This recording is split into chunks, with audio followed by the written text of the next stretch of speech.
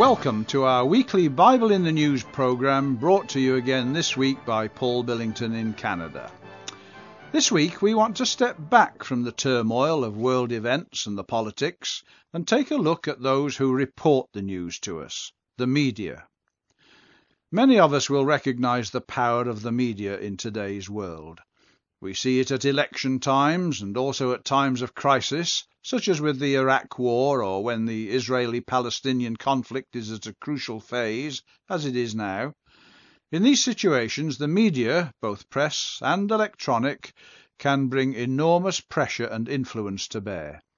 Journalists and announcers are sometimes referred to as being formers of public opinion. They actually see their job as being to form public opinion, as telling us what to think. In this way, they are seen to manipulate elections and even the policies of government. These are powerful people.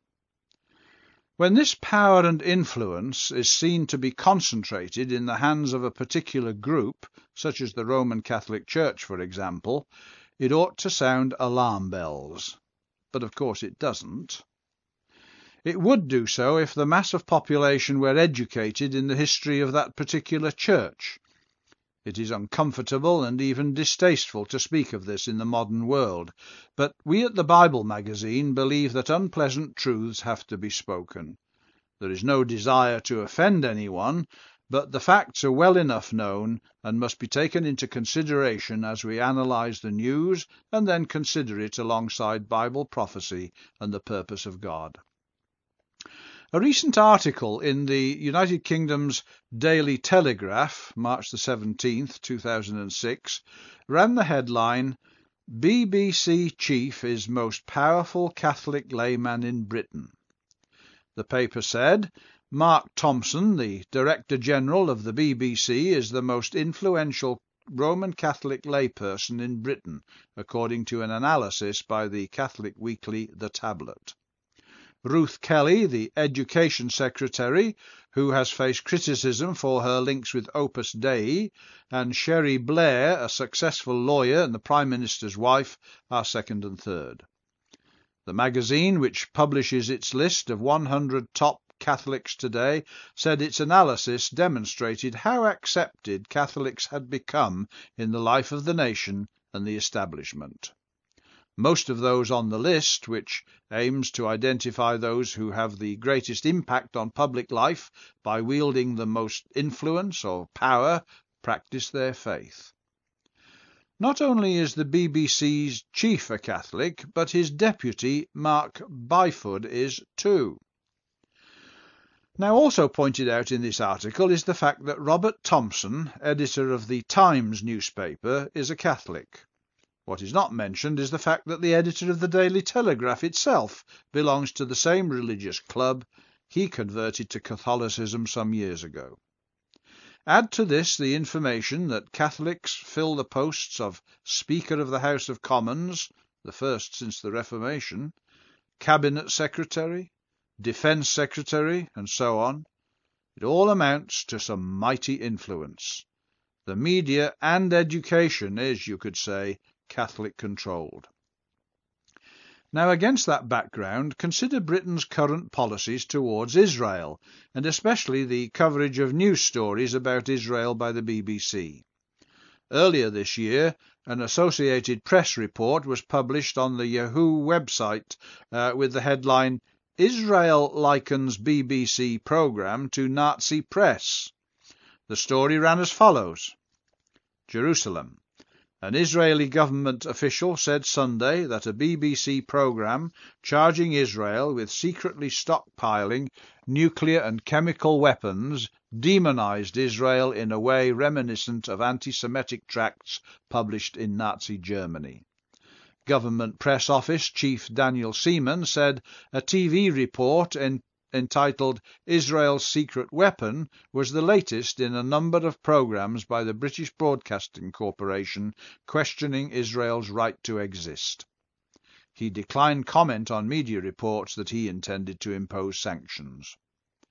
The BBC said it stood by the programme.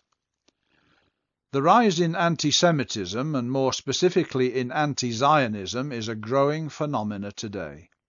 Israel, who some years ago was seen as the plucky little nation that survived the hostility and military aggression of its neighbours, is now seen as the greatest threat to world peace. It is cast as the demon in the community of nations. Never mind Iran, never mind Iraq or North Korea, Israel is the despised and the outcast. For the Catholic Church and the Vatican, of course, Israel is seen as a potential religious rival.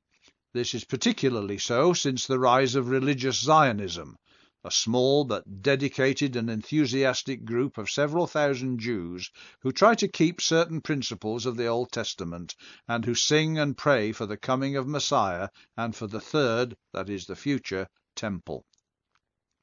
That is an idea and a concept that the Vatican cannot tolerate, and it will doubtless have communicated that to the Israeli authorities.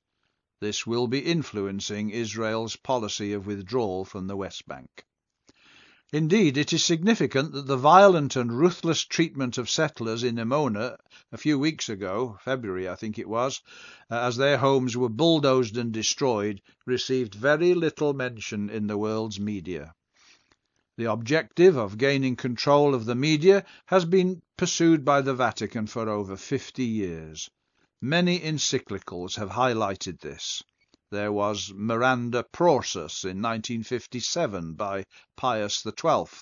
Others followed it, as did the Mass Media Pastoral Instruction of 1971, which says, "Parents, educators, priests, and Christian organizations should encourage young people with the right qualities to take up a career in social communications. Broadcasters have access to the minds and hearts of everyone." So read the instruction. We are now seeing the result of it in a powerful media that is constantly promoting the Catholic point of view. There is an antidote to this, at least as far as we ourselves are concerned, and that antidote is to see the Bible in the news. This powerful system that is influencing the minds of men today is no surprise to us. It was predicted long ago in the Bible. The symbolic language of the Revelation is clear enough if we are willing to think about it. Revelation chapter 17 and verse 2. "The inhabitants of the earth have been made drunk with the wine of her fornication." That is, they are under her influence. Revelation chapter 18 verse 3.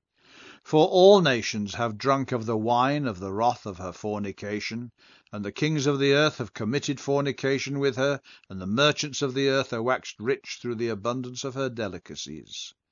Revelation 18:7. "How much she hath glorified herself, and lived deliciously. So much torment and sorrow give her, for she saith in her heart, I sit a queen, and am no widow, and shall see no sorrow." This system deceives the nations. Verse 23. They are under her influence, and so they will be prompted to take action against Israel in what is called in the Hebrew language Armageddon. Revelation 16 verse 16. We may marvel that this Roman system should have become so powerful today, but let us not be deceived by it. As the Scriptures teach, the Lord shall yet comfort Zion, and shall yet choose Jerusalem. Zechariah chapter 1 verse 17. That is the day we both wait and pray for as we continue to watch the Bible in the news. That's all for this week. This time next week I will be on my way to New Zealand, so I expect David will speak with you, God willing.